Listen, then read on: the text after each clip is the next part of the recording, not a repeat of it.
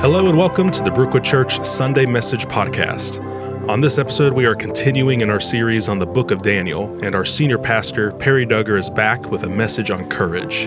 You can go ahead and open up your Bible or your Bible app to Daniel chapter 4. And if you would like to find additional resources on this message, or if you want to listen to our past messages, you can do so on our website, brookwoodchurch.org, or you can find all of that and more on our Brookwood app.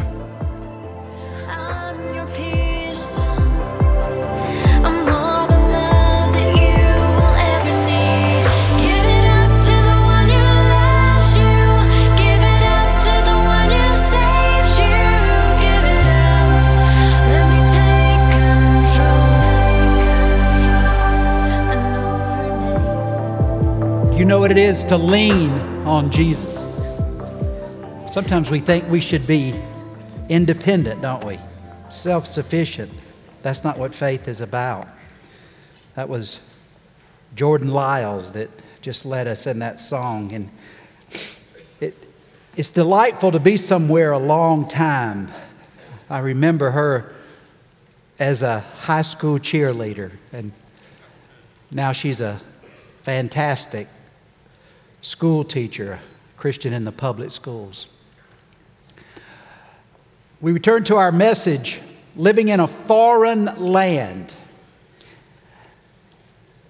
If you'll take out your message guide, you'll see that today's message is entitled Courage. And the theme verse that I've taken from Daniel chapter 4, our focus for today, is upon hearing this, Daniel, also known as Belteshazzar, was overcome for a time, frightened by the meaning of the dream.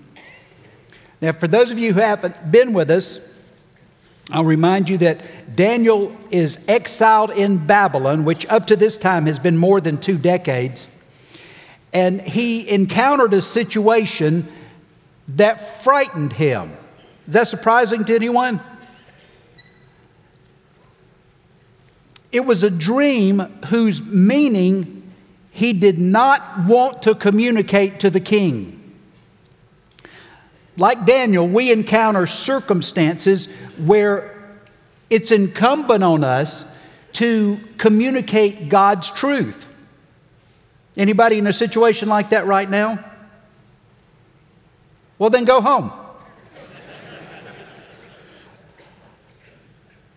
But we are insecure, scared, frightened of the response we might receive, concerned about potential damage to relationships that might occur. Now, is there anybody? Oh, yes. And as our culture, our land becomes more foreign, meaning it drifts away from God's truth and God's standards, God's morality, we will encounter more situations where we need the courage to assert God's truth, God's standards in situations where our Christian faith, our biblical morality are being ignored, mocked, or rejected. Okay, now the rest of y'all, now are you seeing a situation? Okay, I thought I had the wrong message today. The background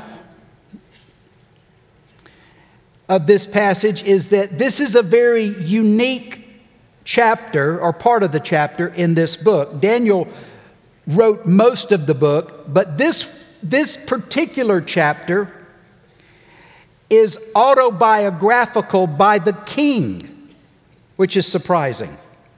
It's an official document prepared by Nebuchadnezzar and distributed throughout his kingdom. Now, I'm not reading all of this just for time today, but Daniel 4 verses 1 through 3, and if you haven't found it yet, the Bible that we sell is page 712. Tells that Nebuchadnezzar sent this message praising the Most High God throughout his kingdom. And he began telling his story at verse 4. Daniel chapter 4, verse 4. I, Nebuchadnezzar, was living in my palace in comfort and prosperity. But one night I had a dream that frightened me. I saw visions that terrified me as I lay in my bed. So I issued an order calling in all the wise men of Babylon. Notice all this strong emotion. So they could tell me what my dream meant. When all the magicians, enchanters, astrologers, and fortune tellers came in, I told them the dream, unlike the previous time when they had to tell him what he had dreamed. But they could not tell me what it meant. So Nebuchadnezzar summoned all the wise men. Who was the chief of the wise men? Daniel. Chapter 2, verse 48. Asked them for an interpretation, but they couldn't provide it. Well, where was Daniel? You have an idea? He was running late. Sometimes y'all spiritualize too much. That's right. Oh, Daniel was praying. Some of you are always spiritual, you know. Daniel was away praying. No, Daniel may have been picking up some vegetables.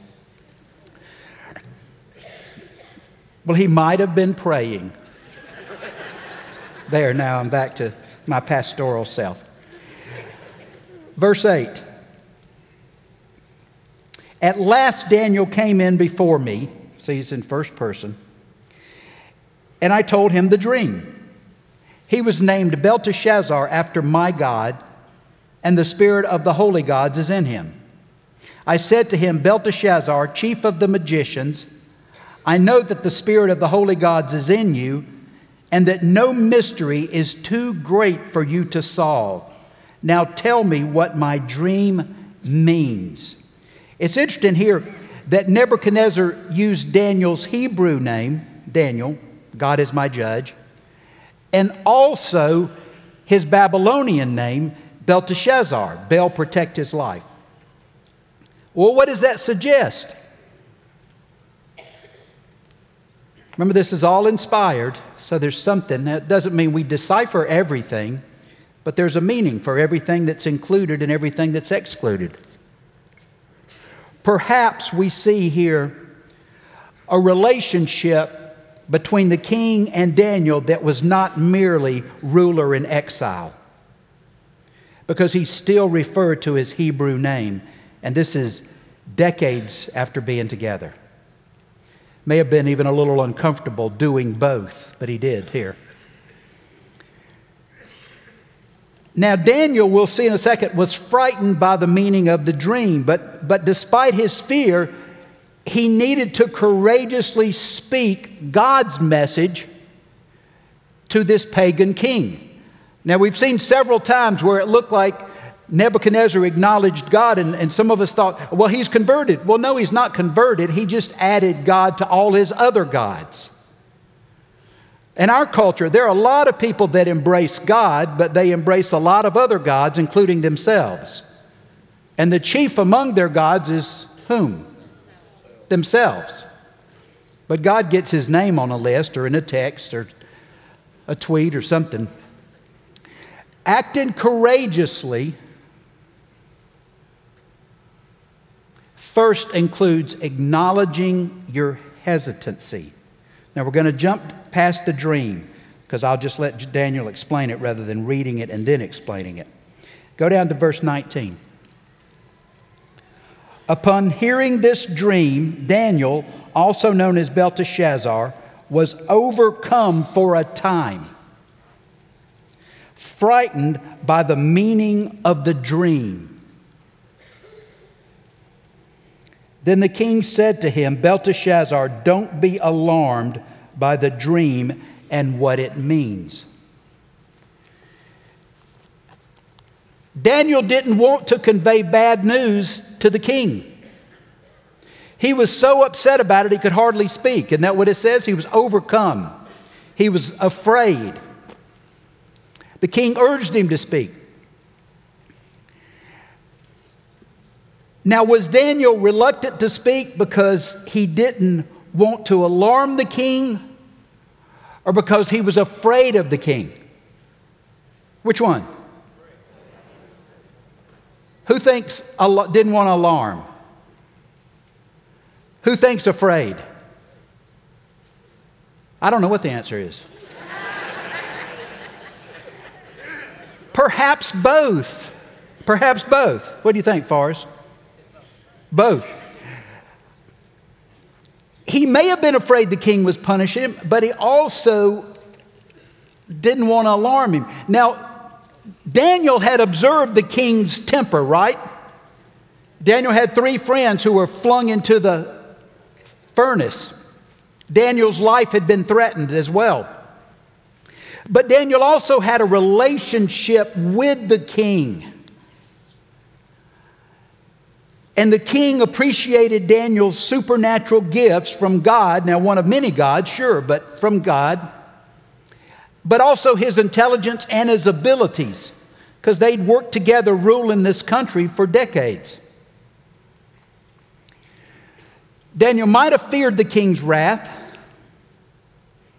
but he also cared for and respected him and didn't want to wound him.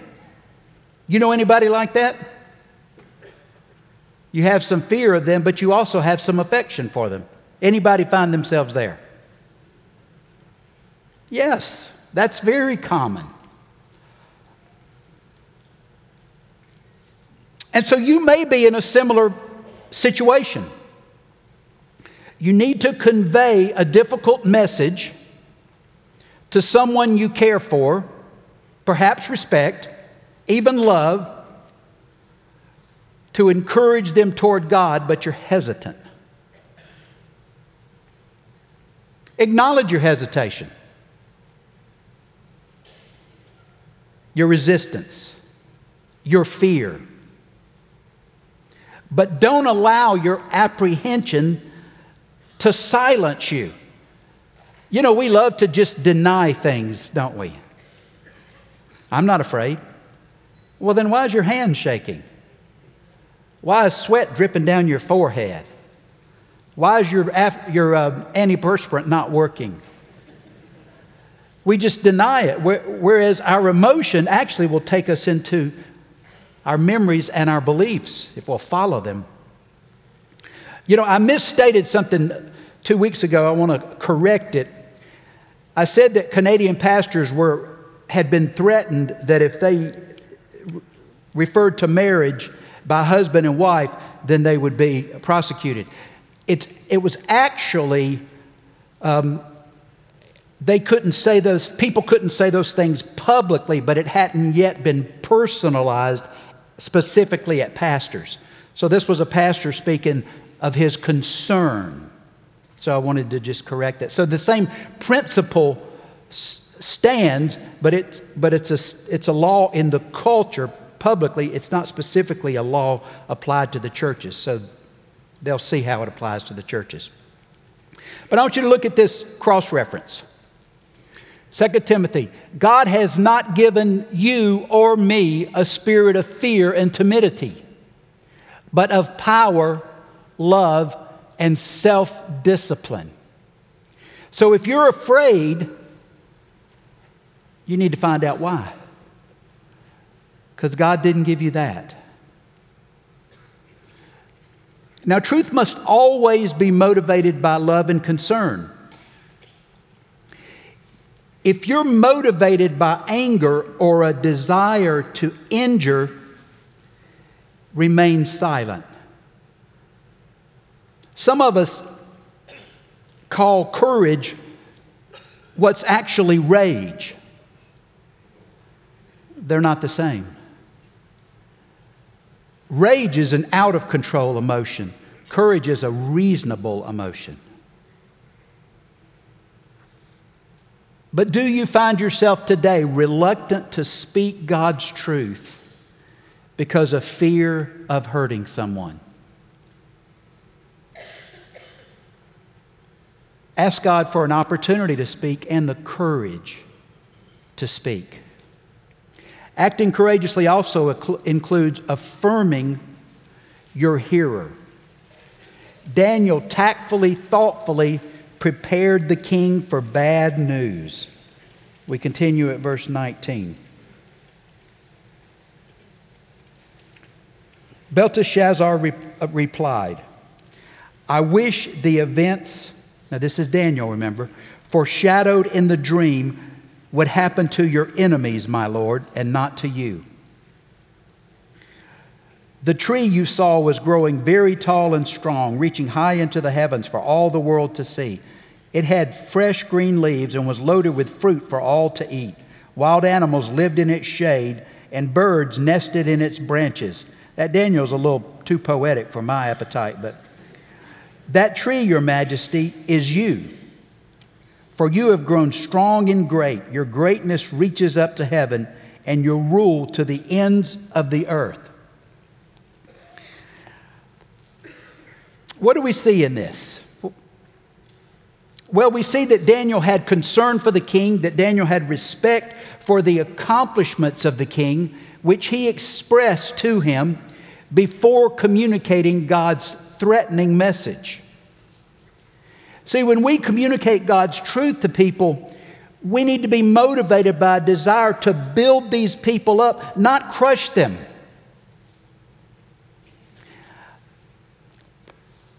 We must recognize dignity in each person and see the image of God within each one. Our words, even words of confrontation and rebuke, must be motivated by love. We must be motivated by a desire to see this person become the person that God created him or her to be. You see, if there's someone you want to deal with and all you see is their sin, you're not ready to deal with them. If you can't see their dignity, if you can't see the image of God within them that's marred by their actions, but you're an instrument to help them become the person God created them to be. You see the difference? So do you begin, is it your practice, to begin difficult conversations with affirmation, or do you just launch into attack? See, some of us cannot have difficult conversations until we're so frustrated, until we're so furious, then we just fling it out there. Now, not are you like that, but do you know anybody like that? Let me see some hands. If you just know somebody like that, and they're not sitting near you. That's not godly correction. That's rage out of control. You see the difference? Courage is informed by reason. It's fueled by faith. It's never energized by rage. Acting courageously also includes advising with honesty. Verse 23. Then you saw a messenger, a holy one, remember he's interpreting the dream, coming down from heaven and saying, cut down the tree and destroy it, but leave the stump and the roots in the ground, bound with a band of iron and bronze and surrounded by tender grass. Let him be drenched with the dew of heaven. Let him live with the animals of the field for 7 periods of time. This is what the dream means, Your Majesty, and what the Most High has declared will happen to my Lord the King. See, he's kind in all this. You will be driven from human society. You will live in the fields with the wild animals. You will eat grass like a cow. You will be drenched with the dew of heaven. 7 periods of time will pass while you live this way, until you learn that the Most High rules over the kingdoms of the world and gives them to anyone he chooses. but the stump and roots of the tree were left in the ground. This means you will receive your kingdom back again when you have learned that heaven rules. Cutting down the tree symbolized Nicodemus' disgrace and his removal from the throne. But leaving the stump was a promise that he would one day reign again, and the banding around it would preserve the stump, it appears. So for 7 years, or 7 periods of time, this says, the king would live like a beast. He would eat grass. He would be exposed to the forces of nature. So Daniel explained this dream, and then he made a personal plea. At verse 27, King Nebuchadnezzar, please accept my advice. Stop sinning and do what is right. Break from your wicked past and be merciful to the poor. Perhaps then you will continue to prosper. Daniel urged the king to repent. He asked the king to be merciful to the poor. No wonder why he said that. Because he administrated the country. So he knew how the poor were treated.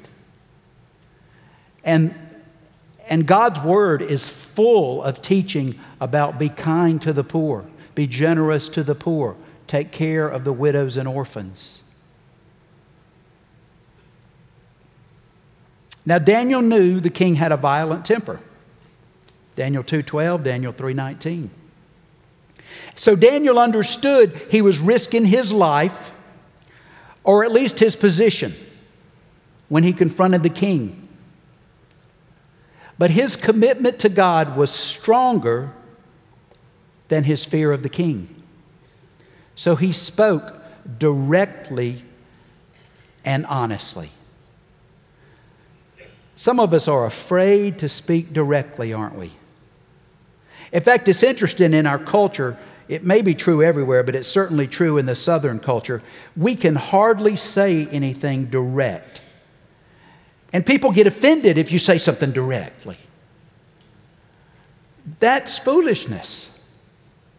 If you read Jesus in the Gospels, Jesus spoke directly. The most truthful, the most kind thing you can do is to speak directly and clearly. But we've got to put butter all over it and sugar it and cinnamon. And, well, I don't really want to say it. I mean, it just... And they never know what we're talking about. We so soften God's word that we cause people who are living in rebellion to think there's no need to respond. Did you know that? The way we communicate God's word. Now, he was kind and he was complimentary of the king's accomplishments. Yes, but he didn't soften God's word. You see the difference? Be kind to the person. Be clear about God's truth. Those are very different.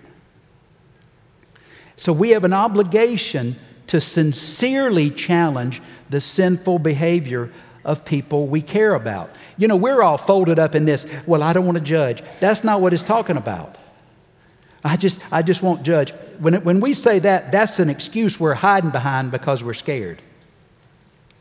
Because the scripture says confront. It says love and be motivated by concern, but it says confront, doesn't it?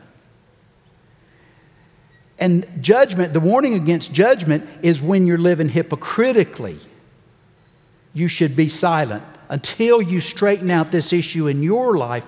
Then you can speak to another about their life, right? Everybody with me on this? Because our problem in our culture, the reason our culture is slipping away is we've been too silent for too long. Now, I'm not talking about getting posters and protesting. That does nothing. That just evokes more anger in people. I'm talking about reasoned, well-motivated, kind conversations. It works because we can count on the Spirit of God to empower it. So do you avoid honest conversations because of your discomfort? All right, who will admit that? I avoid honest conversations that I need to be having because I'm uncomfortable. Acting courageously includes anticipating God's outcome. Verse 28. But all these things did happen to King Nebuchadnezzar. 12 months later, he was taking a walk on the flat roof of the royal palace in Babylon. And he looked across the city and he said, "Look at this great city of Babylon. By my own mighty power, I have built this beautiful city as my royal residence to display my majestic splendor."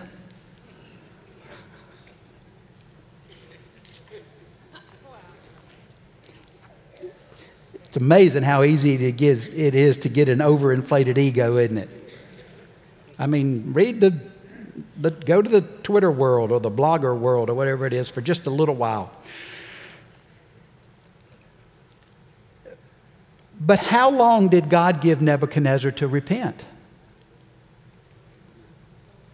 Come on, y'all are reading it. A year. God gave Nebuchadnezzar a year to respond to a very clear warning, to repent of his sins. But what did the king do about it?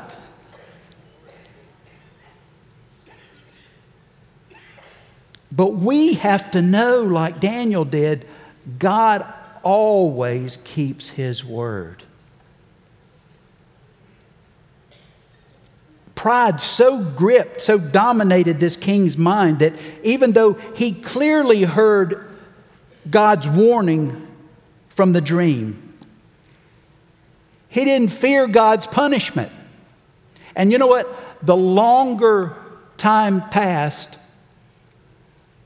he just forgot about it. And he just thought, God's not going to do anything. And may have even thought, God has no power over me. Does that sound familiar to anybody in our culture? God's not going to do anything. God will never carry this out.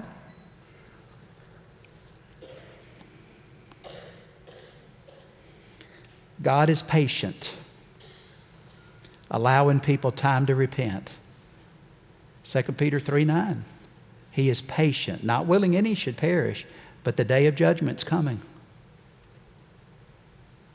And that is a message to us, to be about the business, carrying out the assignments God's given us. And then look what God did. Verse 31. While these words were still in his mouth, a voice called down from heaven, "O King Nebuchadnezzar, this message is for you. You are no longer ruler of this kingdom. You will be driven from human society. You will live in the fields like wild animals. You will eat grass like a cow.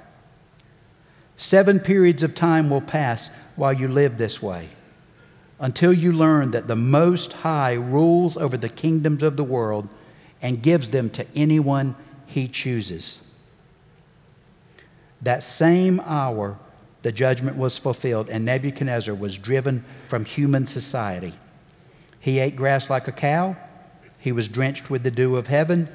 He lived this way until his hair was as long as eagle's feathers, and his nails were like bird claws. Some of you just looked at your fingernails and said, "I have got to get to the manicurist."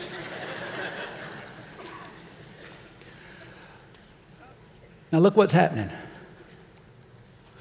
The king became outwardly what he already was. Where, Melvin? Inwardly. The king became outwardly what he already was inwardly. That's when God reveals who we truly are. And people who are out of relationship with God are operating if they're not operating by God's truth, what are they operating by? Their own instincts, their own drives, their own desires, just like beasts.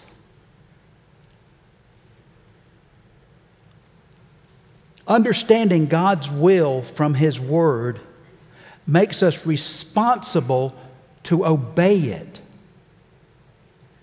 See, to hear and understand God's Word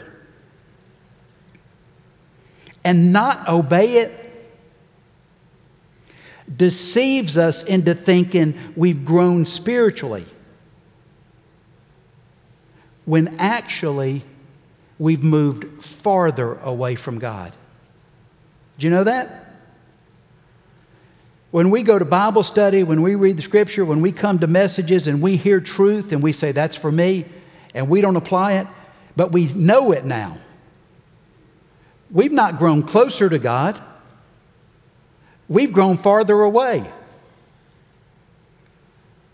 James chapter 1, 22 through 27, that's looking in the mirror and then forgetting what you look like. Because you saw it, right? And you turned around and you completely ignored what God showed you. That's not moving closer to God. That's moving away from God. Verse 34. Here's the result. After this time had passed, I, Nebuchadnezzar, looked up to heaven. My sanity returned, and I praised and worshiped the Most High and honored the one who lives forever. His rule is everlasting, and His kingdom is eternal. All the people of the earth are nothing compared to Him. He does as He pleases among the angels of heaven and among the peoples of earth. And no one can stop Him or say to Him, what do you mean by doing these things? Now, this doesn't mean that God doesn't care for us. That's not what this passage means. But what it means is God's not dependent on us. He's independent of us. And Nebuchadnezzar just got a dose of, what would you call it? Fear of God. Is that what you said? And fear of God is the beginning of what? See, what happens when we have an awareness of God, the first thing that usually happens, at least what happened to me, was, oh no. And I realized there is a God and I'm not Him. Anybody had that feeling? And it really is a frightening feeling, isn't it? Now, we're invited into relationship with Him, but first, you got to know who's in charge. First, God's going to show us who's in charge. Then, He's going to invite us into relationship. That feels a lot different, didn't it, than this, oh God, I'll slap Him on the back and he I'm going to do what I want and live how I want, and then I'm going to get into heaven because I'm going to demand to. And that's our culture. Isn't it? You think so, Nick? That's our culture. Fear of God is the beginning or the foundation of wisdom. And that means I become aware of God and I become aware of myself. That's the foundation for relationship, you see? Not assuming God, awareness of God. But suddenly now, when you enter a relationship, there's a lot more appreciation in there.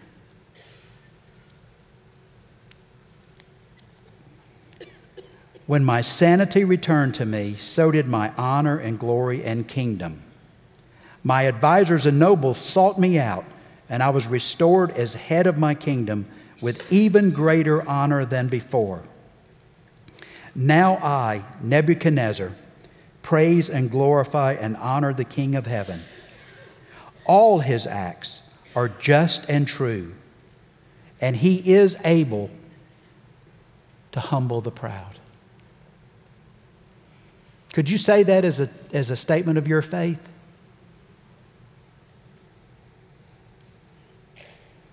All his acts are just and true, and he is able to humble the proud. See, if you can't articulate that, you don't yet understand who God is.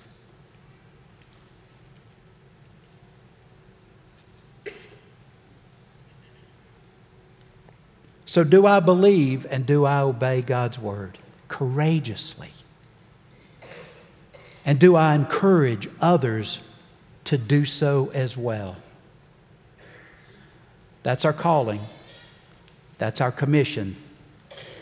That's our lesson from today. Counselors, if you'll come to the front, counselors will be here to talk to you about your life, about faith. They're here to anoint people with oil. We have seen healing, but we don't always see healing. But God's Spirit can heal, and so the prayer offered in faith can heal. We confess our sins to one another. The elders pray, and God heals.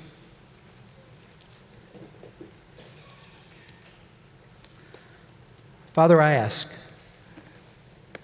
that you would show us yourself this morning, that we would have a very clear understanding that you are God and we are not. And we'd have an appreciation of your gracious invitation to come into relationship with you. We pray this in the name of your Son who made that relationship possible. Amen. Thank you for coming. Here at Brookwood Church, our desire is to assist you in pursuing a relationship with Jesus so that you can experience transformed life. One of the ways that you can do that is by getting connected here at Brookwood. If you would like to know more about the many ways that you can connect with other Christians, or if you just have questions about who we are, you can email us at connections@brookwoodchurch.org or call us at 864-688-8326. You can also find our past messages on our website or on our Brookwood app. Thank you so much for listening and have a blessed day.